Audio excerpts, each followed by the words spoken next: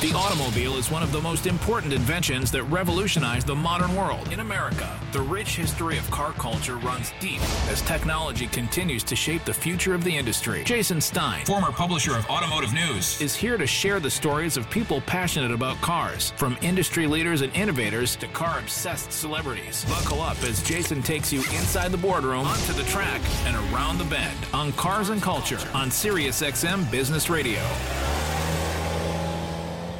Welcome to SiriusXM's Cars and Culture. I'm Jason Stein in Detroit. Heavy is the head that wears the crown of a keeper of an icon. And the designer crown is likely weighty when you're Klaus Busse, the man placed in charge of working with his talented team of designers to set a direction that is Maserati. Maserati is Italy. Maserati is a statement. And Maserati was in need of a design recharge.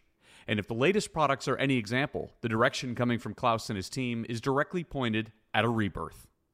There are a healthy number of reviewers and critics who've said that the MC20, just as the latest example, is a Maserati masterpiece. A stunner in many ways. I mean, it handles very nicely. Yeah. You give it the input, it does exactly what you tell it to do.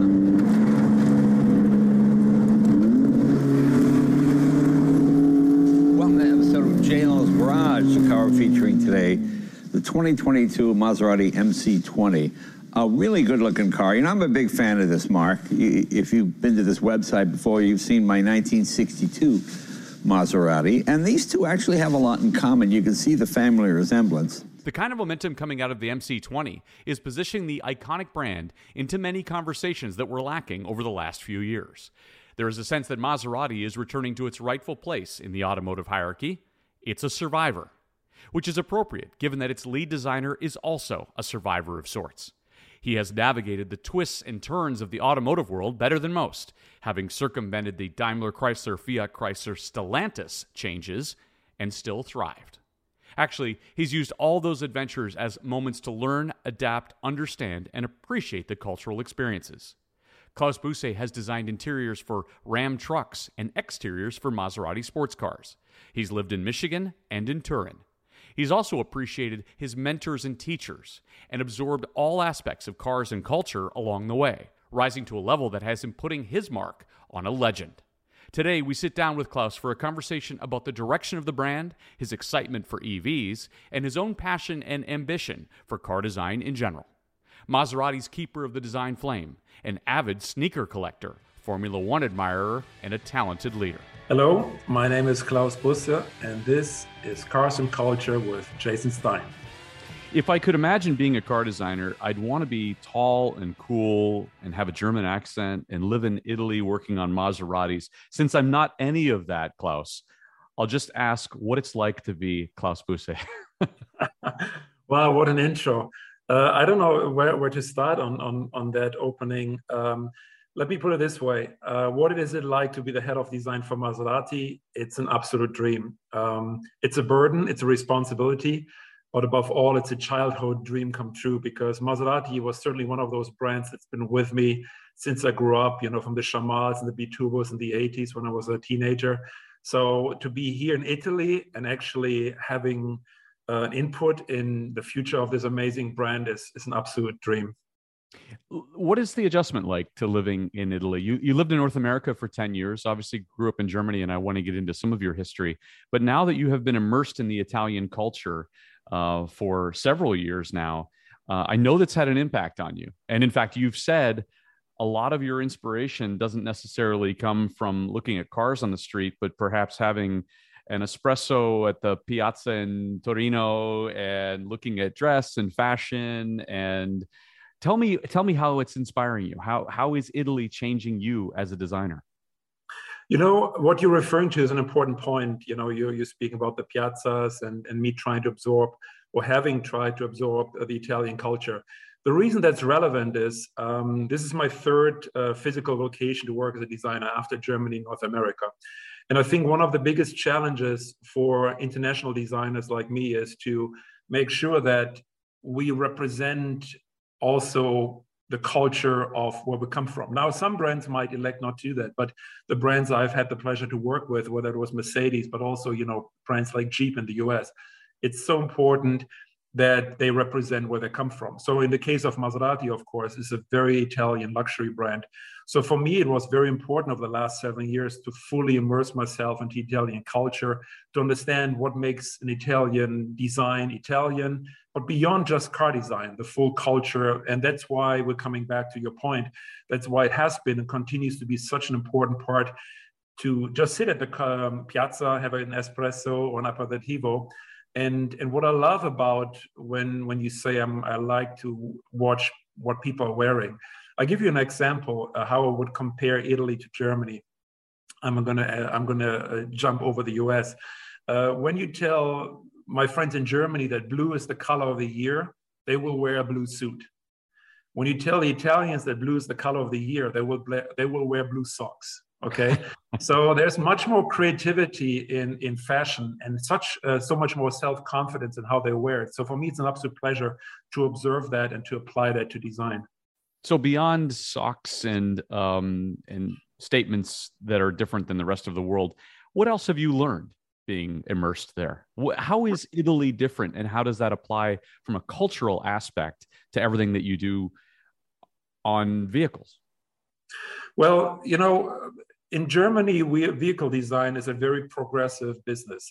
There's the pursuit of perfection. When a brand like Mercedes would launch a new vehicle, let's say the S-Class, the flagship, they would always make sure they show you the previous generations, because it's always an evolution into one direction, the pursuit of perfection.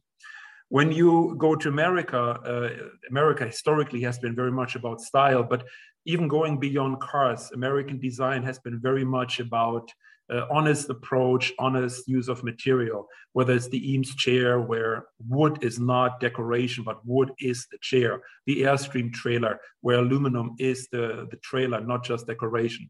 And now coming to Italy, Italy has had an interesting journey with car design, because the Italians, when I spoke, for example, with Giorgetto Giugiaro, that some of you might know that name, probably most famous car designer in the world.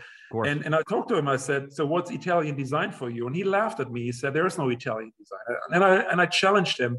But what he then explained for me is what Italian design is, because he told me that Italian design is about doing the best you can do in that moment. You don't look back, you only look forward. But what that created is, and you can take any Italian brand, especially when you look at the dramatic change from the 60s to the 70s. In the 60s, you had these beautiful hand-sculpted cars. And there was this incredible break to the 70s when suddenly the surface became flat and they did all this kept forward rear engine wedge design. There was the Gandinis, the Giugiaros, etc. So to be able to say, well, look at this. In 1968, we had the most beautiful car ever. But you guess what? We're not going to build on that. We're going to completely ignore that and throw that away and do something completely radically different. This kind of audacity, this courage to always live in the moment and not look back, that very much is Italian design for me. So well said. So where is Italian design today? Not just from a Maserati standpoint, but from a holistic standpoint. So I think what you see from us here in Italy, Maserati or other brands, is I think we moved a little bit ahead from this approach that our predecessors used in terms of completely ignoring the heritage and what we were built on, and always doing something completely fresh, because that created a dramatic inconsistency in the storytelling. And the reality is, while that is fascinating looking back, but commercially, it's not necessarily the recipe to success, because our customers, and I don't mean the customers of the Italian cars, I mean us humans in general, we just happen to be a species that prefers a certain level of consistency. You can check that every time there's a new song on the radio, you try to connect it to another song you've heard.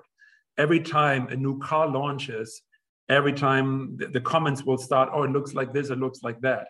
And that's not necessarily meant negatively. It just helps everyone to ground the new, what they see.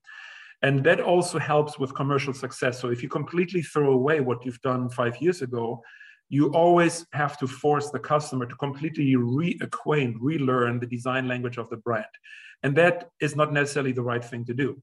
So I think what you see coming now from Italy, we still have this beautiful approach to design that it's not necessarily all just one-way evolution, maybe what you see in the northern countries.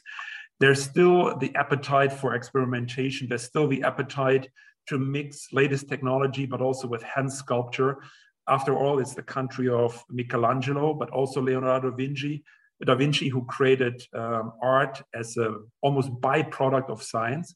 But at the same time, I think we are stepping more considerably in terms of not to put off our customer every time we're showing a new car. It's almost an oxymoron. A German designing Italian cars.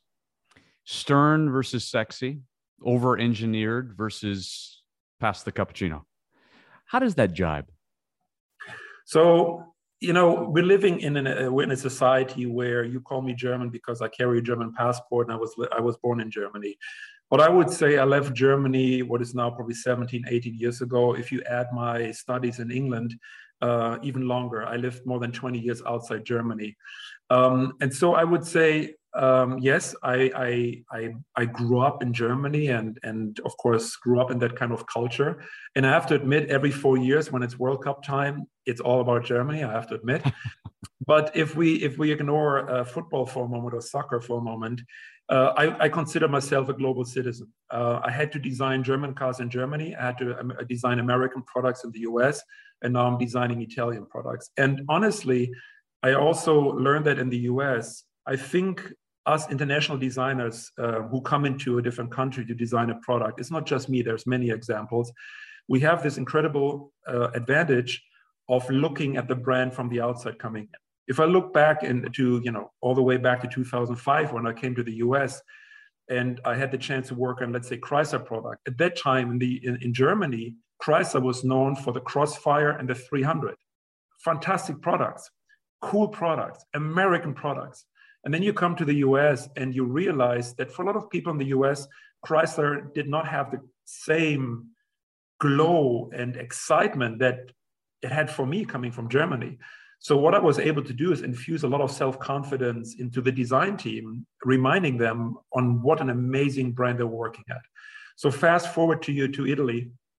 Of course, when you come to Italy, which is a country, it's been all about design.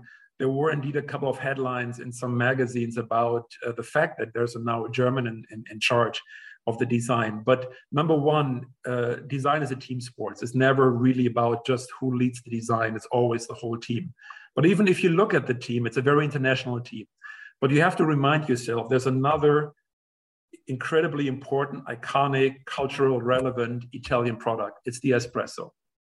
And guess what? There's not a single Italian espresso bean in the espresso.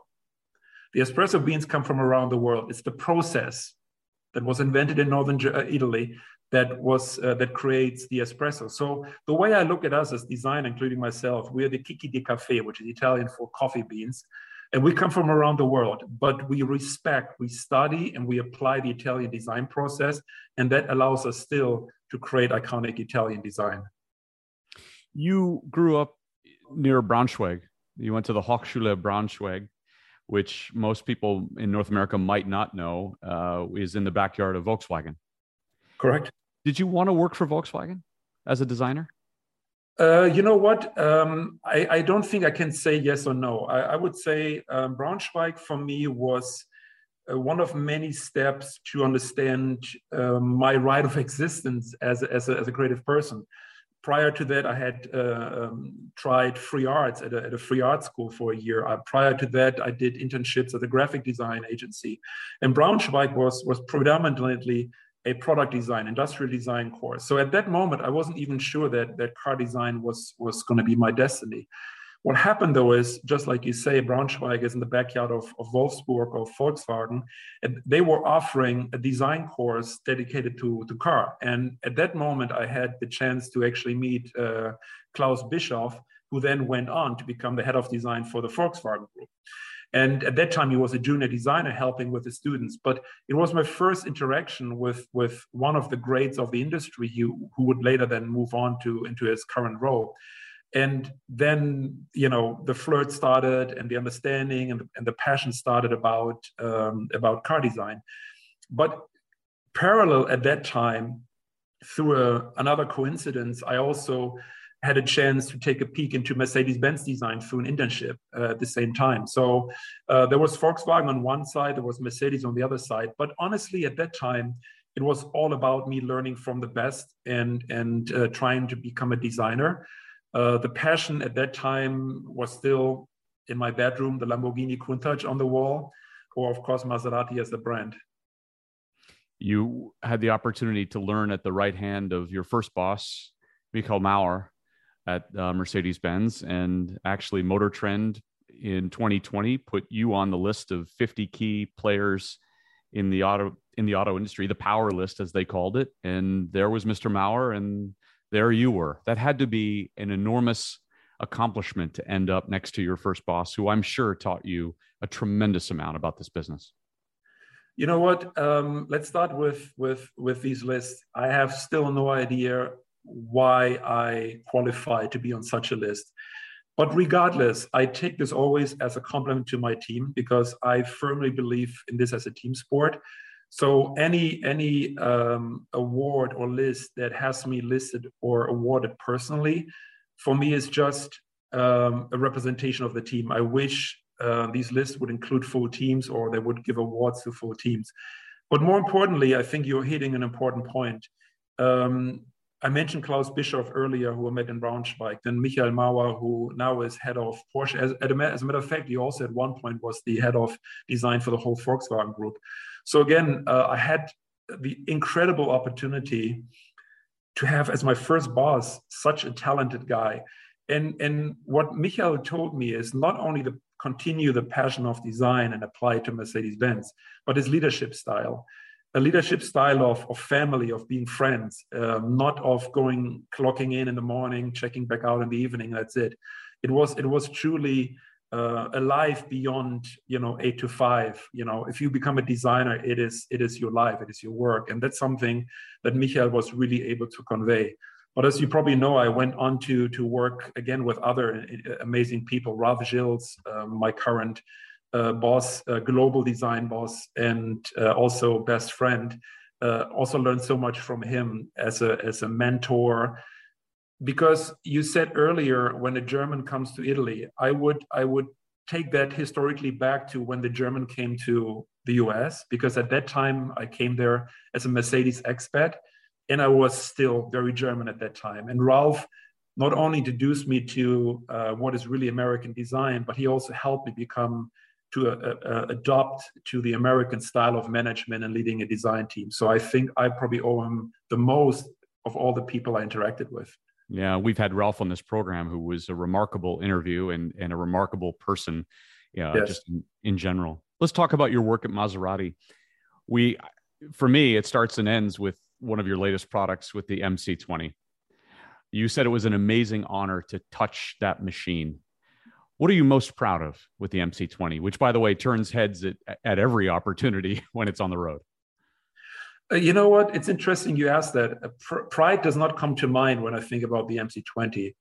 It is an endless amount of gratitude and a certain level of relief mixed with maybe satisfaction that we were able to deliver a product that I think is reviewed from people other than me or my team. People look at this objectively, viewed as something that very much fits the line of Maserati and is going to be a car that will be talked about long after I'm gone and my team are gone, and will appear in concours d'elegances and will go into collections.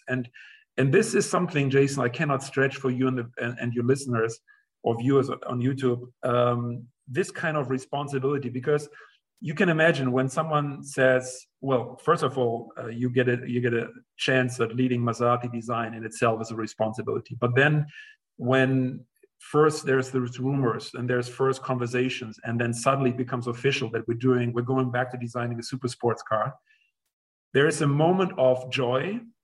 But I guarantee you, Jason, it didn't last longer than maybe half a day, because then this weight on your shoulder comes in, because you're realizing this is not a car for a 3-year lease contract. This is a car, again, they're going to speak about in 50 years, maybe beyond that.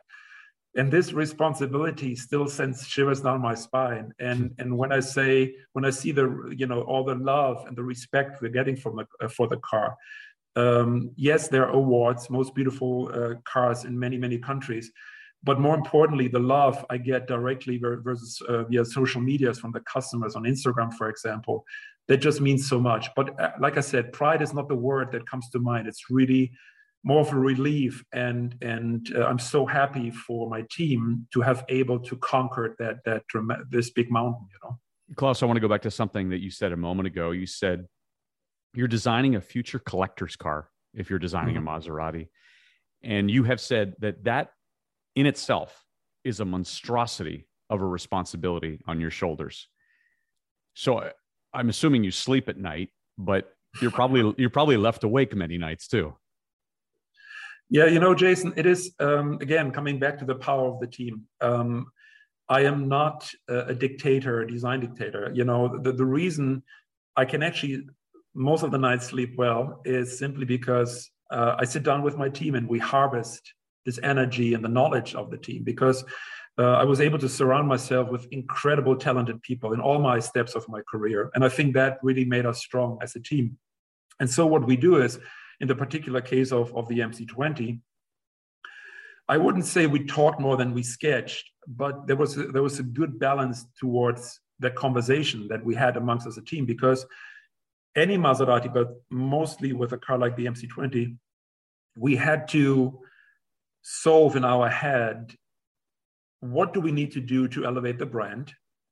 Because this is more than just a car, it's a brand ambassador. And how can we do that? What is our right of existence? What is already happening in the supercar market? And there's plenty of product. And how can we be different? How can we be Maserati? How can we be Maserati even without a trident on the car? So there's a lot of debate and conversation that goes in there. And I hope my team would agree that my leadership style is very much about forcing them to give me their honest opinion about what they think we should do. Now, at the end of the day, it becomes my responsibility, together with other leaders at Maserati, to then digest this recommendation. But the outcome of this conversation then is that the car almost had designed itself in our heads. And we only have to basically put the pen to the paper and sketch it. Sounds a little bit easier than it was, obviously. But there's an important role in this kind of philosophical debate. You've also said that there are visual things, the face that you see on the MC20 and other aspects that will foreshadow where Maserati goes in the future. And you said you did not want to design a car for Instagram. You didn't want to design a car that shouts, "Look at me," and is too aggressive, but you wanted to design that visual value, something that was made it a rolling sculpture to some extent. Have you recaptured what it means to be Maserati? So I think there's 2 points I would say to that. Number one, why do I think visual longevity is such an important part?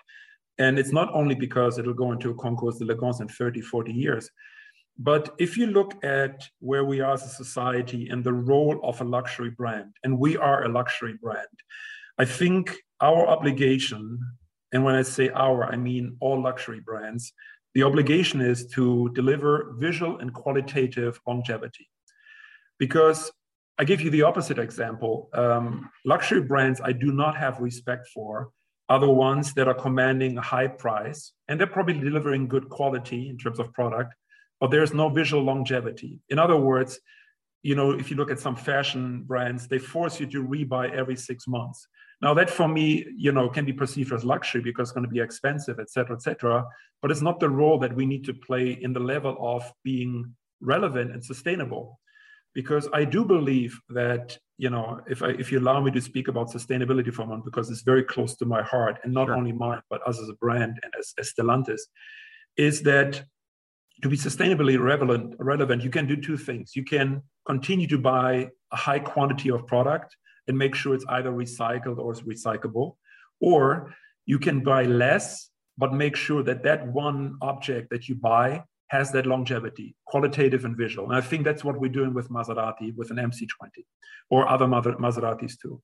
Point number 1. Point number 2 I would like to make, coming back also to the rolling sculpture comment, is again, looking at society. Now, obviously, I've lived in many societies and understand there's a different approach and understanding of car culture. Big difference between USA and Germany, for example. In Germany, there's a very critical debate about cars in general, luxury cars, SUVs. And so now I can design a car that looks like, that shouts, look at me. I could add extra spoilers, extra air intakes, and a lot of edges and decorative elements. But is it the right move? Because do I really want to create this kind of attention that sometimes can be negative? Or do I create a car, and that's what we've done with an MC20, but also other products, that really only use the minimum required air intakes, that tries to avoid spoilers, that creates truly a rolling sculpture, and by doing that adds visual value to the environment and hopefully is appreciated versus creating negative context. And the good news is, from all I can hear and all I see, is we have exactly accomplished that with the MC20, but also other products like the Grecale. And you spent thousands of hours in the wind tunnel in order to ensure that the downforce on the MC20 was sufficient for the vehicle without adding a spoiler. This is a completely new format to some extent, especially for Maserati. Yeah, you know what? It was very clear in the beginning that we wanted to try to work without a spoiler. Number one, it's visual noise. There's a space for a spoiler when you really go track and you do a track car, etc. But for a Grand Touring supercar, we wanted to remain as pure as possible. So we try to avoid the spoiler as an add-on piece. And secondary, if you do a moving spoiler, which we could have done to hide it while you're driving it, it adds weight and it compromises the space of your luggage compartment. So also that was not a good idea. So instead what we did, exactly what you did, what you say, is to be almost real-time designing the car with the aerodynamicists in Modena. Actually, wind tunnel, yes, but these days is actually all artificial. The computer does that for us until the final check in the physical wind tunnel. And so we did the car real time with aerodynamics, and that allowed us to design the car like a wing. If you, for example, I'll give you one interesting detail. If you look at the section of the wheel arches, normally they are very sculpted, they're peaking, they're round. On the MC20, they're not completely flat, but they're more flat than round. And so even the surface of the wheel arches creates downforce by being basically a wing surface. When you think about the future and where the industry is going, it is undeniable that the electric vehicle movement is picking up speed, if you will. You drive, or at least you did drive, a Gran Cabrio with a naturally aspirated V8. And you love the sound of a morning cold start with a V8. Who doesn't, right? But you did something interesting as you started to examine how EVs would change design and change product development. You challenged yourself with an interesting exercise. You took a video of a 1954 Pininfarina designed A6 GCS, you say, the most beautiful Maserati ever put together, driving through the streets of Italy. You muted the engine sound and played classical music. And what came to mind when you did that? Goosebumps. It was literally goosebumps. And it was this eureka moment of the future is going to be great. And mind you, this exercise I did exactly when I arrived at Maserati, because at that time, it was clear for us designers who live in the future that this will come. We didn't know at what speed and with exact every little consequence. But it wasn't done last year or 2 years ago. It was done 7 years ago. Because there was this challenge about what if, which we didn't know at that time, we would go electric. What if the engine sound would go away? Electric cars still produce some sound that you have to do for legal reasons. So we did this exercise. But you know what? The interesting thing was, while the video looked great with the original sound, I would argue it almost looked more emotional without the sound of the car, because suddenly you over-amplify the visual impact of the car. I don't want to make advertisement, but there's a fantastic TV show where all characters, a few chosen, are blind. And I struggled first with the concept of the show, but once I got into it, the show did an excellent job of telling the world through I almost said through the eyes, but through the ears of someone who's only dependent on sound. And it was fascinating. And so we did it the other way around. We basically created something that now going forward will almost exclusively depend on visual. So what you need to do is you need to remind yourself then in the conversations with engineering and packaging, etc., we need to make sure that we maintain this aspect of rolling sculpture, which means we need to have amazing proportion, we need to have amazing design. And I would add, if you allow me, I would add one more anecdote to it. When we had the lockdowns, one of the many lockdowns here in Italy during the pandemic, streets became silent. And suddenly, when you would hear a high horsepower car, like, for example, my Gran Cabrio, which I still own and will always own, announcing itself from 5 minutes away, I started to ask myself, is this something that will be accepted beyond car fanatics? And I'm not so sure it will be, to be honest. And I think you will earn much more respect if you almost enter the scene silently. So I'm absolutely optimistic about that aspect. Wow, that's an interesting perspective, one that I have not heard. The sound of the internal combustion engine may be ostracized to some extent. You know what? I love that cold start. I do. It's for me, my car is a reward. I'm not driving it on a daily basis. I usually drive it over the weekend. I will do so again this weekend. And yes, when I go into my garage and I start that car, it's more than just starting a car. It's like, yes, now the special part of the weekend will start, and I'm going to go to the mountains or to the sea or any of the beautiful places around Torino. So it's really a hedonistic, rewarding part of driving the car. But I also admit, if I drive the car on a long distance, just 2 weeks ago, we were driving the car down to Saint-Tropez. We're driving some of the mountain passes of the Alpine, of the Mediterranean Alps. And as you're by yourself and you're going through these amazing, beautiful natural roads, these curvy roads through nature, I were wishing at that moment that the car would be electric. And I could just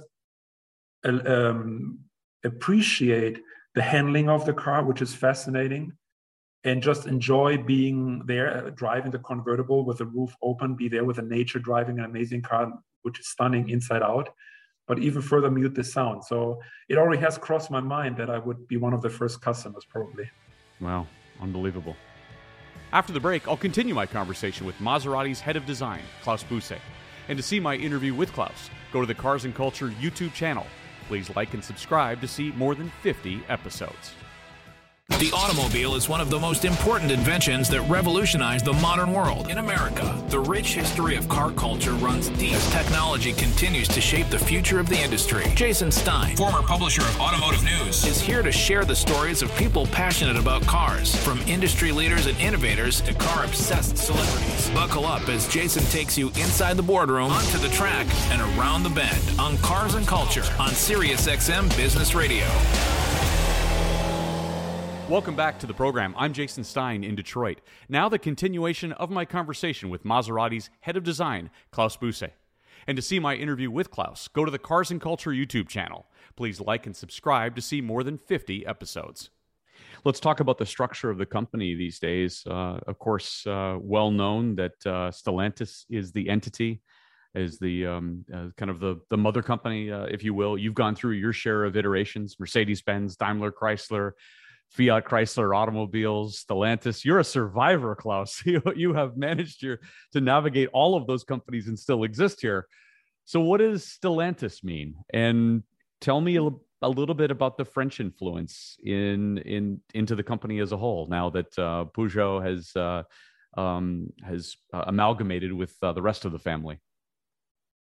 So I would say two things. Number one, Stellantis, and I can speak now, looking back of over a year of us working together as all 14 brands, is a world of opportunity. It allows brands like Maserati to use excellence and know-how where needed, but remain independent where they want. So I think it's an absolutely fantastic opportunity. Just like you see with other luxury labels, there's Kering, there's LVMH. Those are basically the two houses for all the other fashion labels. There's no independent Gucci or Balenciaga. They're all part of something bigger, and we are part of something bigger. And this gives us amazing access to technology. Number one. Number two, I never looked at this from, is there French influence? I would not say that at all, because we are a truly international company. With brands, of course, in the US, with a brand in Germany, with Opel, with brands in Italy, with brands in France. So I would say fully passionately about Stellantis that this is not a nation-led company, whether you pick France or any other country. It is truly an international company of excellence. And so for me, I'm absolutely enthusiastic about the opportunities we had already and we continue to have. In your role now, looking at, I guess, the purview of multiple brands across Europe, how has your own function changed? What are you looking at differently now? So one aspect that I haven't really talked about much publicly is that other than Maserati, I have other roles. Of one is I'm leading what we call the Stellantis Design Studio, SDS. And that basically is, before rumors start, I'm not leading all of Stellantis design, automotive design, but I'm leading all of Stellantis non-automotive design. So what that means is we are basically, on one hand, it's an internal agency that allows for brand amplification, to do whatever we feel we want to do beyond the car. And you can imagine for Maserati, that's why I love this second role I have, is the opportunity to work with a team that allows us to go beyond car design. And I'll leave it to your imagination what that might be. But furthermore, we're now allowing external companies that are seeking for design expertise to tap into the design expertise of Stellantis. And we can do that through the services of the Stellantis Design Studio as a creative agency. So the reason I mention that is because that allows me basically to interact with each of our 14 brands, because any brand, any company could come to us and say, we would like a product designed by Maserati. Or they could also say, we would like to have a product designed by Jeep or by Ram. And that's something that my agency, my team facilitates. And so because of that, I'm forced to interact with all 14 brands, not just with Maserati. And that, again, takes me back to my enthusiasm about Stellantis. What have you learned with the interaction of all 14 brands? I mean, this is a wide swath that you are cutting now. Yeah, I would say we're coming back to the culture of nations. And I would not necessarily say the individuals, but what the brands are representing. It's easy for your listeners to understand when I speak about Ram, how uniquely American that brand is. But you can say the same about Dodge and the Mopar community.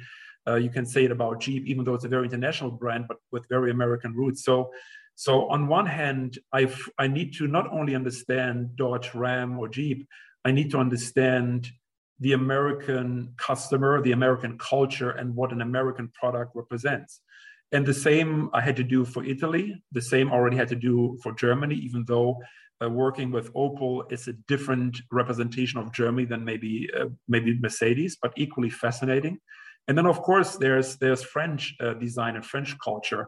And that for me has been an area I've never worked in before. So to have the chance to work with my French colleagues and also helping them with their brands, like I said, beyond cars, and understanding what they're trying to do, for me, has been a very, very fascinating journey. Let's talk philosophy for a few moments. And speaking of Ralph Gilles, we've had him on this program along with Frank Stevenson, Ian Callum recently. You joined a very short list of designers that we've had on this program, but I've asked them kind of similar questions around design philosophy. What are the enduring characteristics a car design should have? At the end of the day, the way I look at it is I can give you something very pragmatic, and I would use probably something that I might have said before: proportion, longevity, functionality, etc. But I want to answer this a little bit more on a higher level. And I want to come back to this, what is such an important topic for me is society. I think at the end of the day, car and car culture, culture by definition is in connection with society. Culture changes, society changes, and therefore car design has to change. It has to address the changes in society. Certain things will never go away. You always have to make sure you can get in and out of a car comfortably. You have to make sure it's safe. You have to make sure it's ergonomically. You have to make sure that the design, again, is visually visually pleasing, has longevity, etc. But these are fundamental building bricks on which I always try to build something more relevant for society. I gave you an example already about the MC20 and not being a car that looks shout at me. But I want to give you an example of my previous role where I was also in charge of the design of Fiat, where we designed, which is, I don't think you have it in the US, but the third generation of the beautiful Fiat 500, this very iconic Italian car. And again, when we designed the car, we looked back at the first and the second generation. The first generation came out in 1957. It was the democratization of mobility. The car looked optimistic. The car had a cute factor. It was Dolce Vita in Italia, right? So it very much represented what was going on in Italy and in Europe at that time. It was, the years after the war, people started to travel again, enjoying life again. And then in 2007, we did the second generation. Now, 2007, you remember in the US, the Yes We Can movement, right? So again, there was a lot of optimism. When the car came out, we gave it a lot of beautiful poppy colors, the yellows, the red. The car was vibrant, big, optimistic, googly eyes, because it represented this kind of culture. Of course, Yes We Can was very much America, but there was this period worldwide where there was optimism about the world growing together and being a more collaborative and peaceful place. Now, coming to when we launched the latest iteration 2 years ago, unfortunately, just before the pandemic, of course, we did not forecast the pandemic or worse things to come later, but we realized that there was a certain weight on society spawned by connectivity, internet, globalization. And so we took a more serious approach to the car. The car didn't launch with any bright colors. There's no yellow. There was no red at the beginning. It was a more sophisticated color. The car had a more serious look than the car from 2007.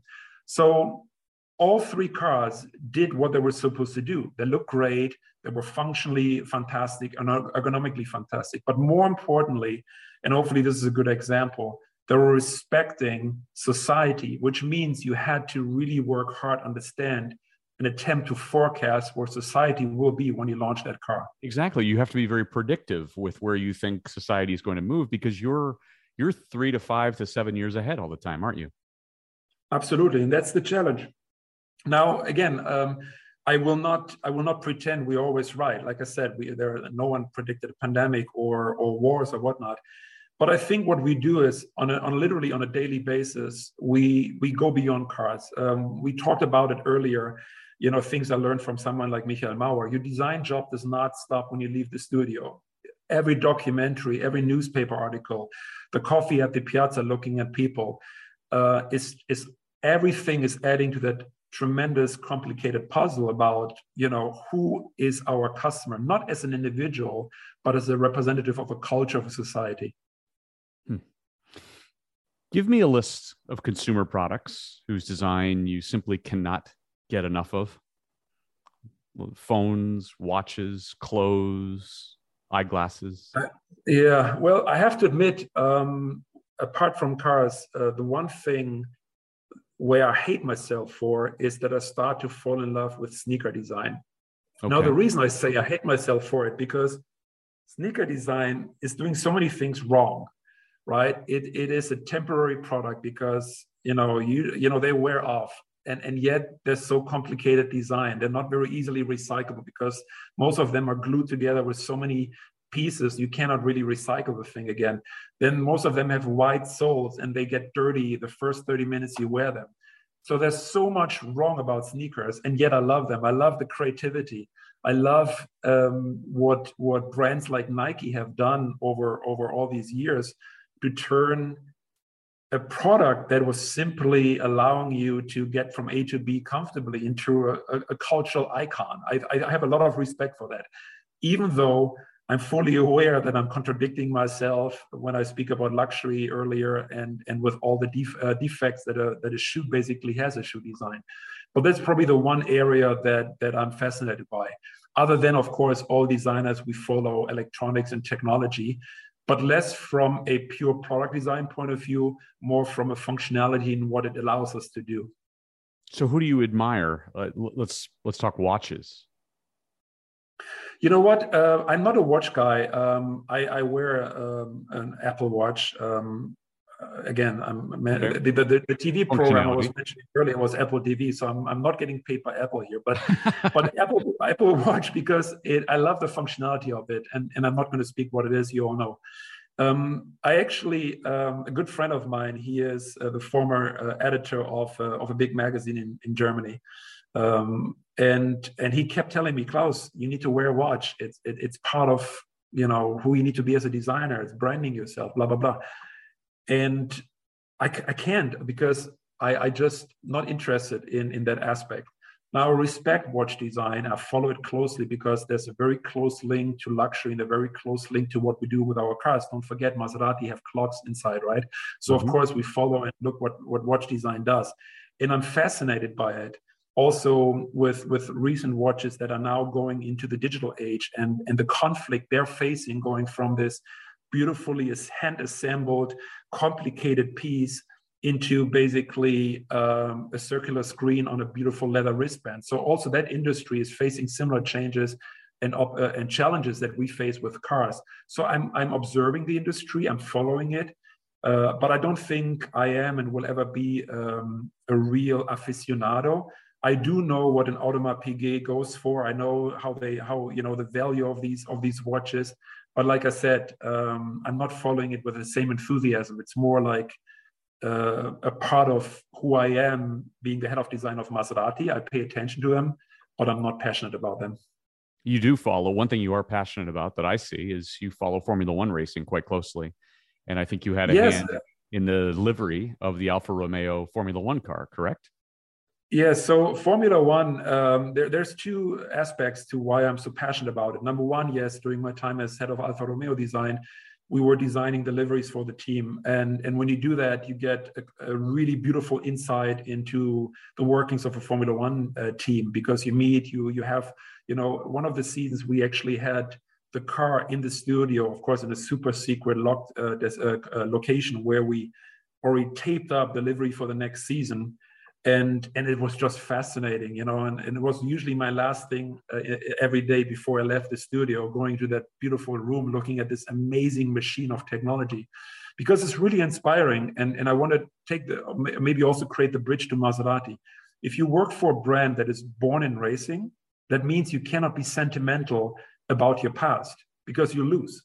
There's not a single race car on the planet that will ever run a race that was designed by look at this beautiful race car we did 20 years ago or last season. The one thing you always have to do, and maybe that's, again, it's Italian design when we speak about the fact we always do the best we can in this moment. And I would also add, because of that, Maserati, I always see design almost secondary, because number one is the performance, is how the car handles and what it represents. But I would also do another shout out to the new ownership of Formula One. I think what they've done with social media, allowing us to live and laugh and share our stories about Formula One every single day with amazing footage and stories on Instagram, versus, when we grew up, it was Sunday every 2 weeks, and that was it. Maybe Monday morning newspaper, and then you had to wait another 2 weeks. Now Formula One is present every single day, and I think they're doing a fantastic job. Also with the TV show, what is it, Drive to Survive, mm-hmm. which brought my son into Formula One, which I thought was a lost cause. I thought I was truly dead to that generation that was not interested in cars. And heads off to those guys for raising these emotions.